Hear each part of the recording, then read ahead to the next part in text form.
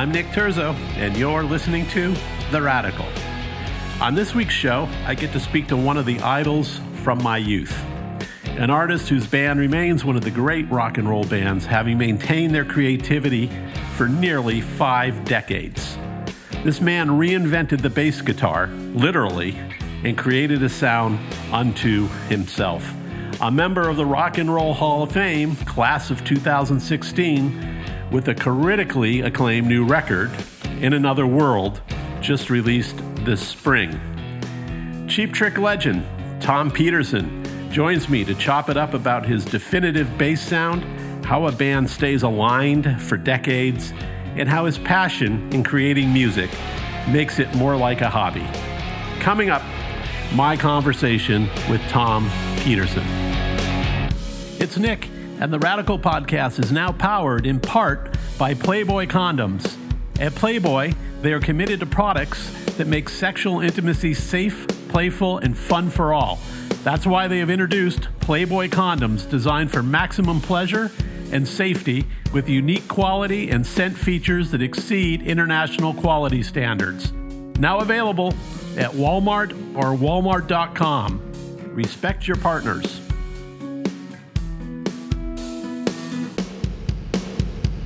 Welcome, Tom. I'm really thrilled to have you. This is a big deal for me. Oh, good. So the new record is out, In Another World. And it is just classic Cheap Trick, man. You guys killed this record. Thank you. Yeah. How about that? Nothing to it, right? Well, I don't know about that. So you guys make it look easy, but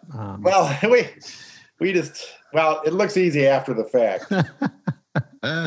I mean, you finished it like prior to COVID though, right? So all the thematic stuff was already kind of done. Yeah, it was all done. We were planning on releasing that at the beginning of 2020 or sometime of that. It was done in 2019.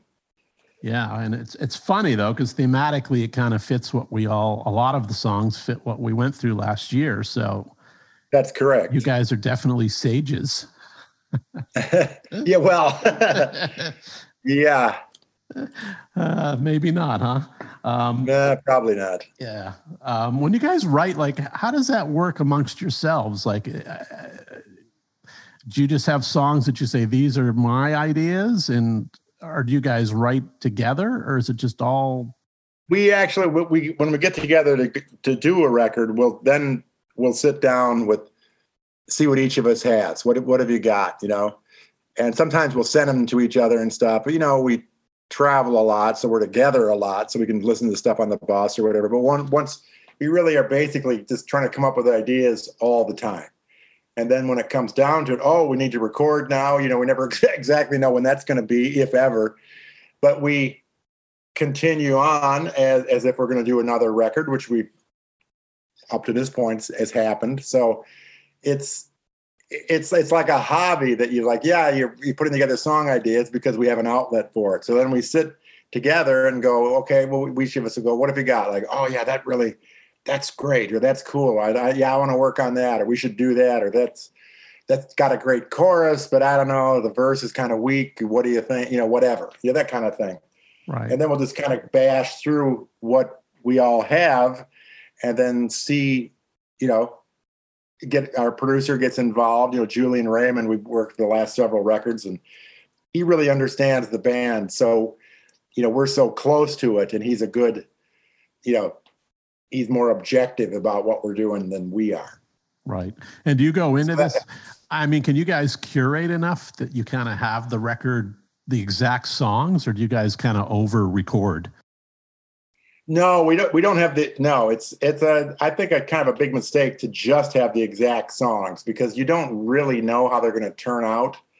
And they're not like in a final form. So you could really hear like, okay, they change while we're doing it, and like, oh, this thing is too slow. Oh, we got to, or this is in the wrong key. Maybe we should do this or this. I don't know. This bridge kind of sucks. Let's do something else. It's never really finished until it's finished in the studio like that. So they almost all the songs really take on a life of their own, and you never know.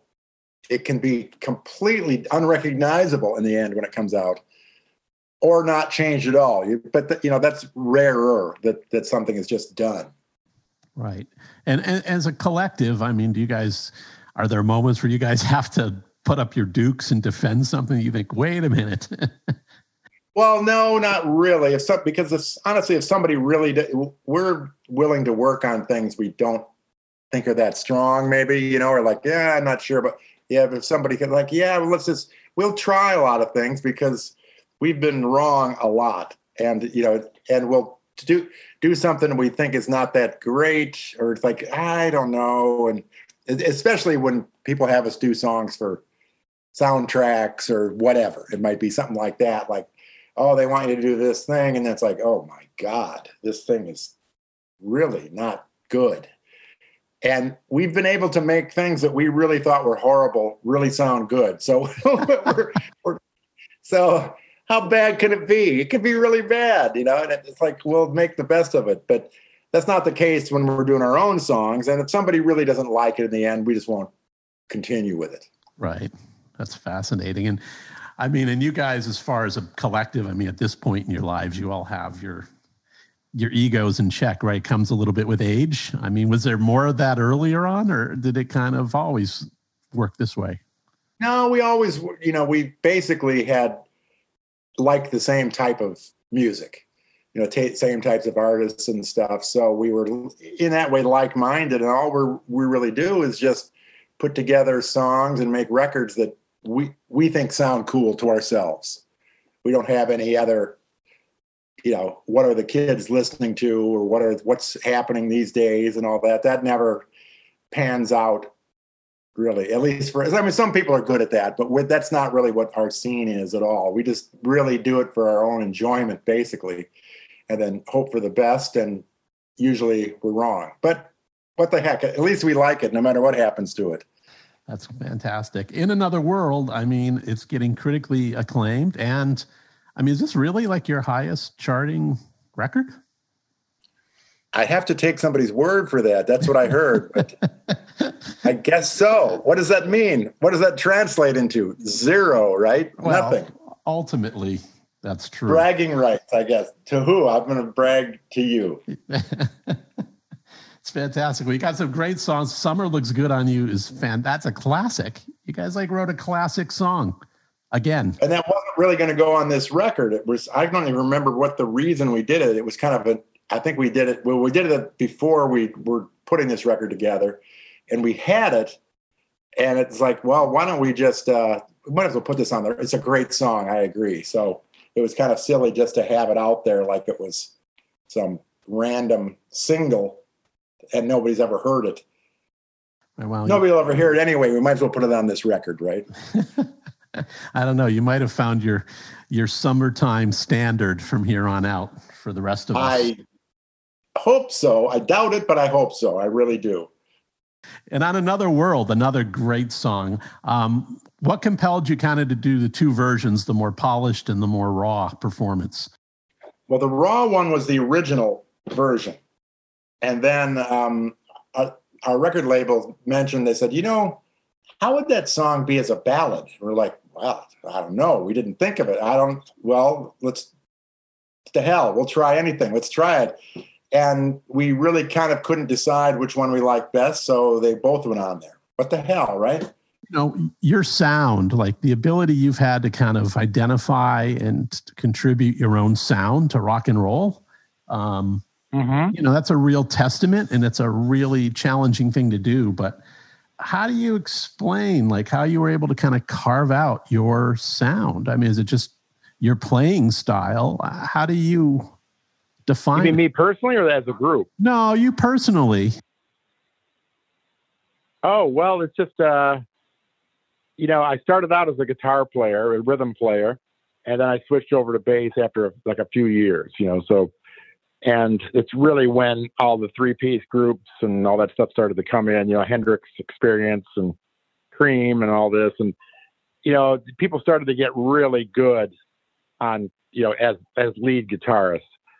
So I could see that writing on the wall that just being the rhythm player, And that didn't seem like I gladly switched over to bass. I thought it was fun anyway. So the way I play, it's not really a standard kind of a style, I suppose, that a bass player would have. It's more like a really big rhythm guitar player. And just because of it, it's just my own style of playing. Probably it doesn't fit with everything. It's not whatever most people would be looking for, I suppose, but it works for us. So what the hell? Yeah. And I mean, did a 12-string bass really exist until you started? You kind of designed it, right? Yeah, it was my idea to do the triple strings like that, 3 E's, 3 A's, 3 D's, 3 G's. They did have, Hagstrom Company had 8-string basses, and they were just horrible instruments. The idea was good, but they just weren't any good. And so some friends of ours were starting a guitar company. They started Hamer Guitars in Chicago, and I brought up the idea I had to them. I said, would you build this for me? And they did it. And now I'm stuck with it. That's what I do. Is it difficult to play, or are you just saying like the way you have it laid out? Then yes, is a song in a certain note that you just stay on that section of it, or do you move between it? Hey! What is this? What's the trick? No. What's the trick? No. There is no trick. It's the same 4 notes, E, A, D, G. So there's nothing extra you have to know. It's not like cello tuning or tuned up like a banjo or something like, whoa, what the hell now? What's going on here? We're playing a harp or something. It's not, if you can play guitar, you can play bass for starters. You might not be that good at it, but who cares, But it's really, honestly, it just suited my style of playing. We're in a small group and we wanted to really sound big. It's just an idea I had, and it worked for us, Yeah. Well, it's worked. It's really live. That's all I use are 12-string basses. Now I have my own signature Gretsch 12-string, which I've been using for several years. It's just fantastic. Oh, nice. Yeah. Do you keep a large collection of guitars still, or? Guitars and basses, really, it's large for, probably a regular person, but this is what we do for a living, and we use different instruments for recordings. So that's really the way I look at it. I want to have this for recording, or I need a Hofner for this kind of a song. I need a Gibson EBO for this, or how about a Thunderbird or a P bass? You kind of have to have different stuff, and different instruments make you play differently, so, and then you'll hear a song and go, yeah, that really needs a Hofner sound, some soft, whatever it might be, and, so you have different instruments for different things. So yeah, I have several different instruments, but I wouldn't really refer to it as a proper collection. It's not like, I have, like Geddy Lee. I've got every Fender Precision bass in every year and every color. that is definitely not the case. Got it. Makes sense. I suppose if money was no object, I could do that, but. And how, you've done some, like a hobby, Yeah. I mean, Rick does it a little bit though, right? He's got all sorts of things. Yeah. He's got a lot of stuff that he doesn't. It's probably so much he doesn't even know what he has anymore. I'm not exactly sure. He couldn't,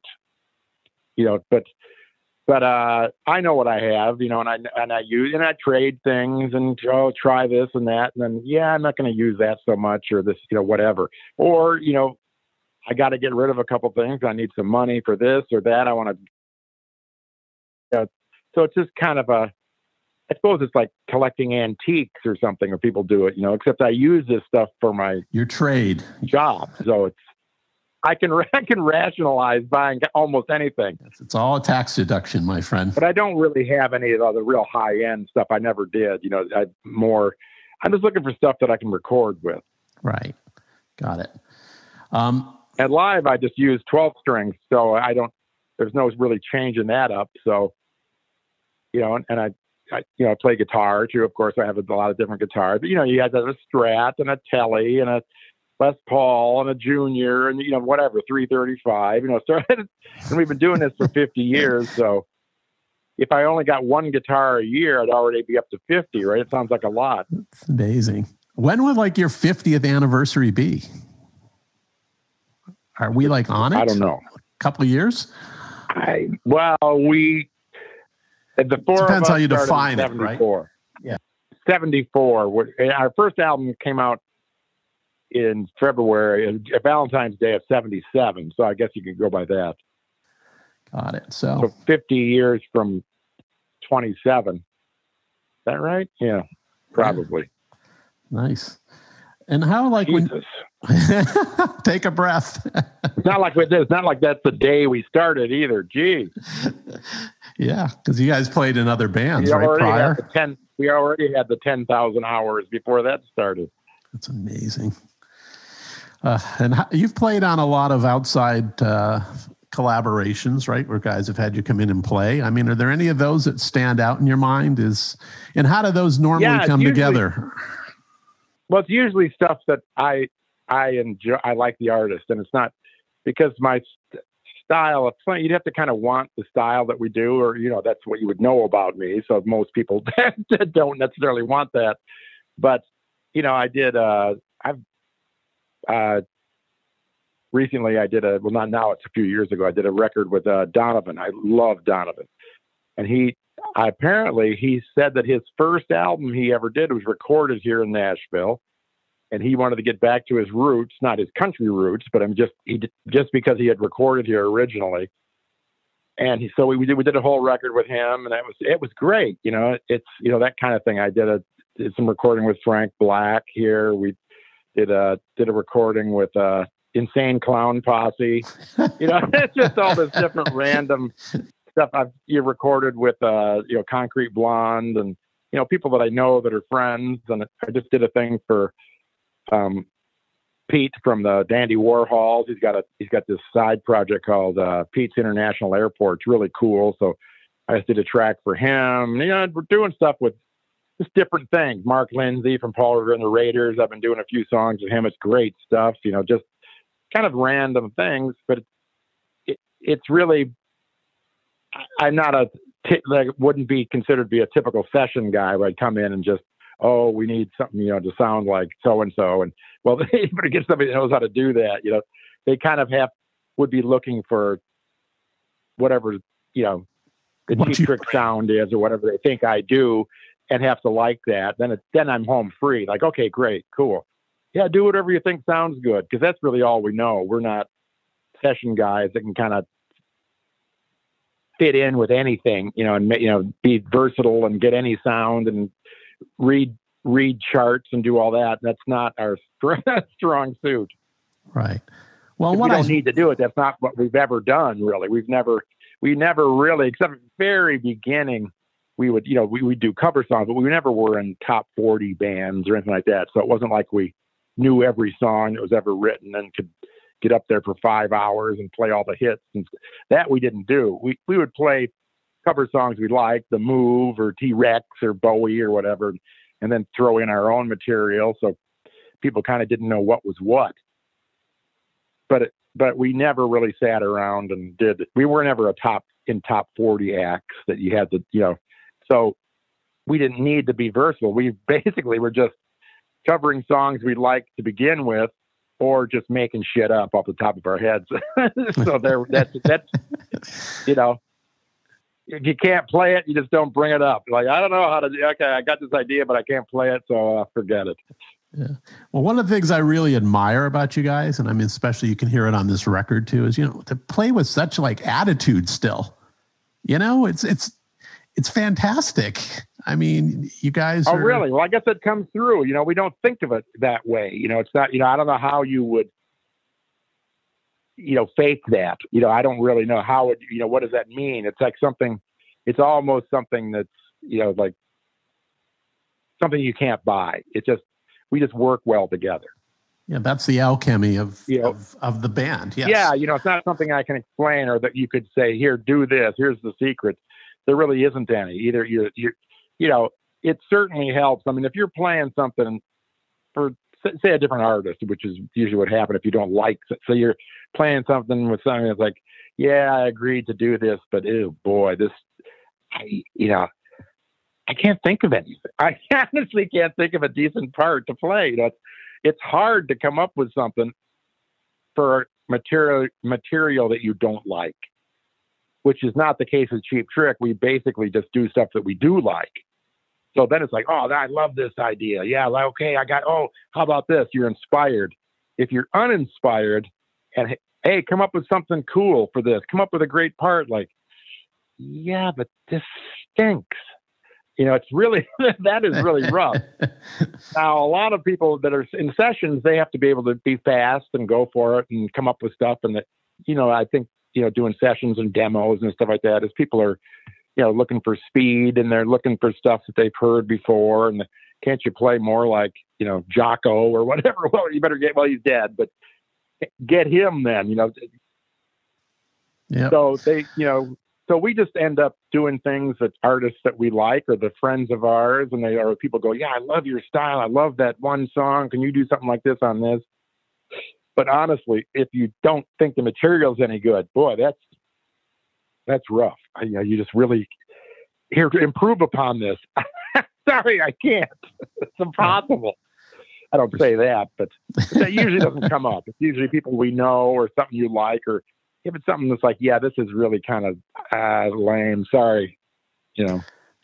But we don't get asked that much really to do that kind of thing. And I'm not exactly sure why. I think a lot of times people would assume you wouldn't do it, or that they don't want you. So there's those two elements of it, Cool. Yeah, a couple more questions here, and then I will we'll wrap it up. But okay.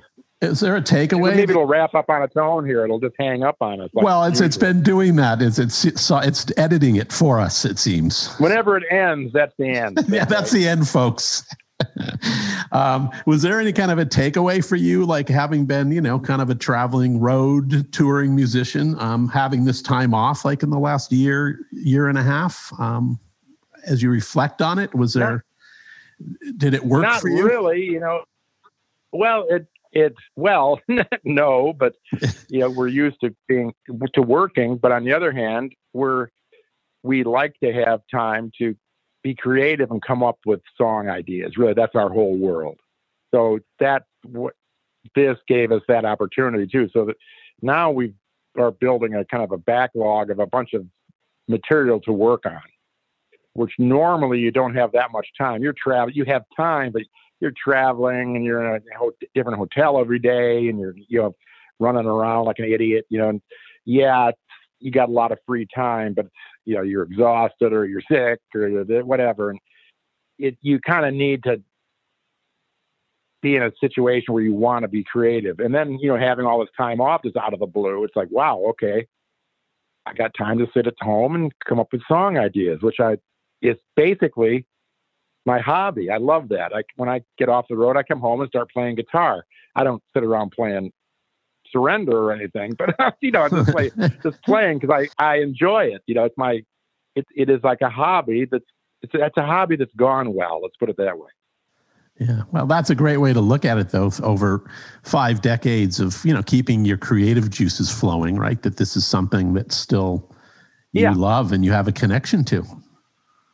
Right. And if we hadn't been recording all the time, maybe we were just resting on whatever we had done in the 70s and just did those songs. But we've always recorded, for better or worse, and usually the stuff is not any big success. It just is, it's us. And we do records to really for our own enjoyment, basically. Usually that ends up to be the case. But at least if it's not successful, which is normally the case for really almost any artist, most of the stuff they do is not successful, but we like it. So even if it's not a big success, at least we're still proud of it. You can play it for your friends, or, hey, listen to this, or years later, like, wow, that really held up. Or like, you just never know, something shows up in a commercial or a soundtrack and like, wow, what was that? Yeah, I don't know. We did that 25 years ago, but we thought it was cool then. It still sounds good. Right. So, I mean, does it help you live, like rotate your set list so that for you guys it stays interesting each night? Or you kind of have to just play the hits? Is that kind of how it works? No, we don't just do that. We definitely do. We do play the hits, yes, because people get pissed if you don't. But right. We don't have that many hits where it's like nonstop hits, for 2 hours. So we have got plenty of room for deep tracks, which we don't mind doing. And really, we're in that situation. We're doing it for people who come and see us a lot and really, really loyal fans, because they love that kind of. You can see their faces when you do something that's a deep track off, an early record or or any record, really, like, whoa, they haven't heard it before. Maybe we've never played it, or it gets requested, but we don't really play it. We have nobody's ever heard of it except the diehards. But we'll do stuff for the diehard, and you'll see, you recognize people, and it's just like, we'll start some random song, and like, you can see their faces like, oh my God, it's great. So it's kind of funny. So we're really doing it for, long time, and really, fans and that know the deep cuts. So we just kind of go back and forth. It's really not exactly for us, but not really. Well, that means we have to learn one of those songs. So we'll go into sound check and go, yeah, how does, Jesus, Daddy should have stayed in high school. Hum a few bars of that, will you? How does that thing go again? And then we'll run through them at a sound check. Like, okay, that's great. Okay, that's it. All right, got it. Because we don't just remember all that stuff off the top of our heads. Certainly not. Of course not. Well, I don't know about certainly, but we don't. So, and you have plans coming up. I mean, a lot of the things too, you'd never have played live. So, but yeah, playing things that are random and really unexpected. It really is great seeing people's faces react to that kind of stuff. But in general, the crowds are like, "Oh, that was nice. When's the Flame going to be played?" There you go. The other kind of not so big fans, because it gives them time to have a bathroom break.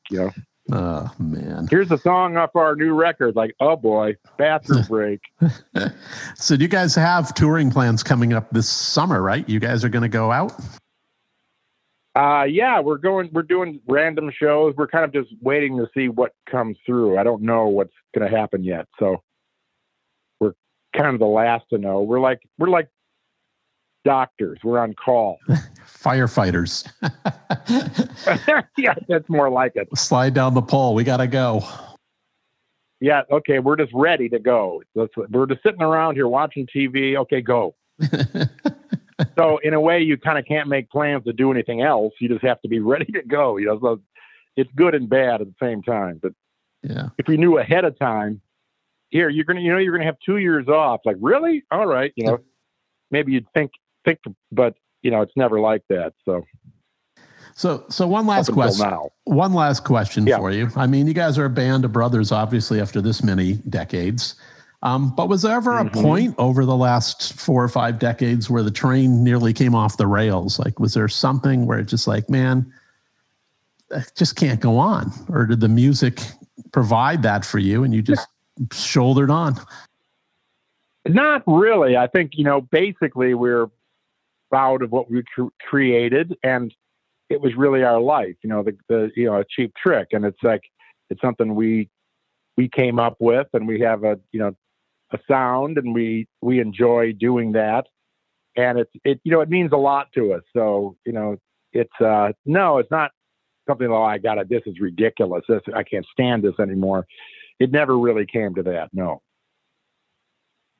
Good personal chemistry you guys have had, and pride in that is something that's, that's fantastic. And yeah, we are very proud of. Yes, we are. It's what we're known for, and that's what we like to do. And it's nice that, at least we have a big enough following that it enables us to continue working. We don't have we never were that big where we could afford to not work. That's a different level. That's some other groups, that's the Stones or U2 or whatever, they're like really huge arena, big acts. But on the other hand, we've done well enough where we can continue. It's, we can make a living doing it, and that's really more than almost anybody can say. It's tough. It's the luck of the draw. Luck is such a big part of it. And, we were lucky, and we just, it's timing and things you can't even, did you have any control? So we just keep going. Awesome. Well, thank you for doing this. Sharks. Yeah. Well, the Midwest work ethic. We have Midwest to keep moving work or ethic. we die. Yes. Yeah. Well, I don't even know what's that. It's just a work. We have to work. There's, that's what we do for a living. So that's not unusual. But it's the kind of thing where, people do a lot of stuff for a living, but then they're glad when they get to stop. We don't really, want to stop. We'll just keep going. Fantastic. Well, I can't wait to see you live. I haven't seen you guys in probably a couple of decades, so I definitely need to see you. Oh, we're better now. We've been practicing, so we're way better. Good. I need to see you guys live for sure. So, Tom, now we've taken a lot of time off, so it's easy to say, like, maybe we won't be any good anymore. Who knows? Well, I doubt that. How does this? What are these strings called again? That's an E. That's what's the one next to it. That's an A. Okay. I highly doubt it. So I look forward to seeing you on the road. Thank you for doing this, and congrats on the new record. It's fantastic. Well, thank you. Honestly, that's really nice to hear. We try our best, and we're not always right, but we're right sometimes. And I think it's we're proud of what we do, and we just keep going. Absolutely. We're always chasing that perfect record, so we haven't gotten there yet. It's like chasing the perfect tone. You can't, we love great tone, and it's always like so elusive. Like, oh God, it sounds good right here, and like it sounded so good yesterday. What happened? Oh no! So you're always chasing that thing that you can't really master it. You can't really get there, but you have to try. Well, that is life, man. That is life. So, yep. Thank you so much for your time, and stay healthy. And thank you for doing this. My pleasure, really. Thanks. That's our show this week. We thank our sponsor, Playboy Condoms, for supporting these episodes. To follow what's happening with this podcast, you can go to theradicalpod.com. You'll find past episodes, show notes, and even merchandise such as t-shirts and hats. Also, I encourage you to follow and rate us on Apple, Spotify, Google, or wherever you listen to your podcasts. Also, please follow us on social media, The Radical Pod, where we reveal more about upcoming guests. Thanks for listening and spreading the word.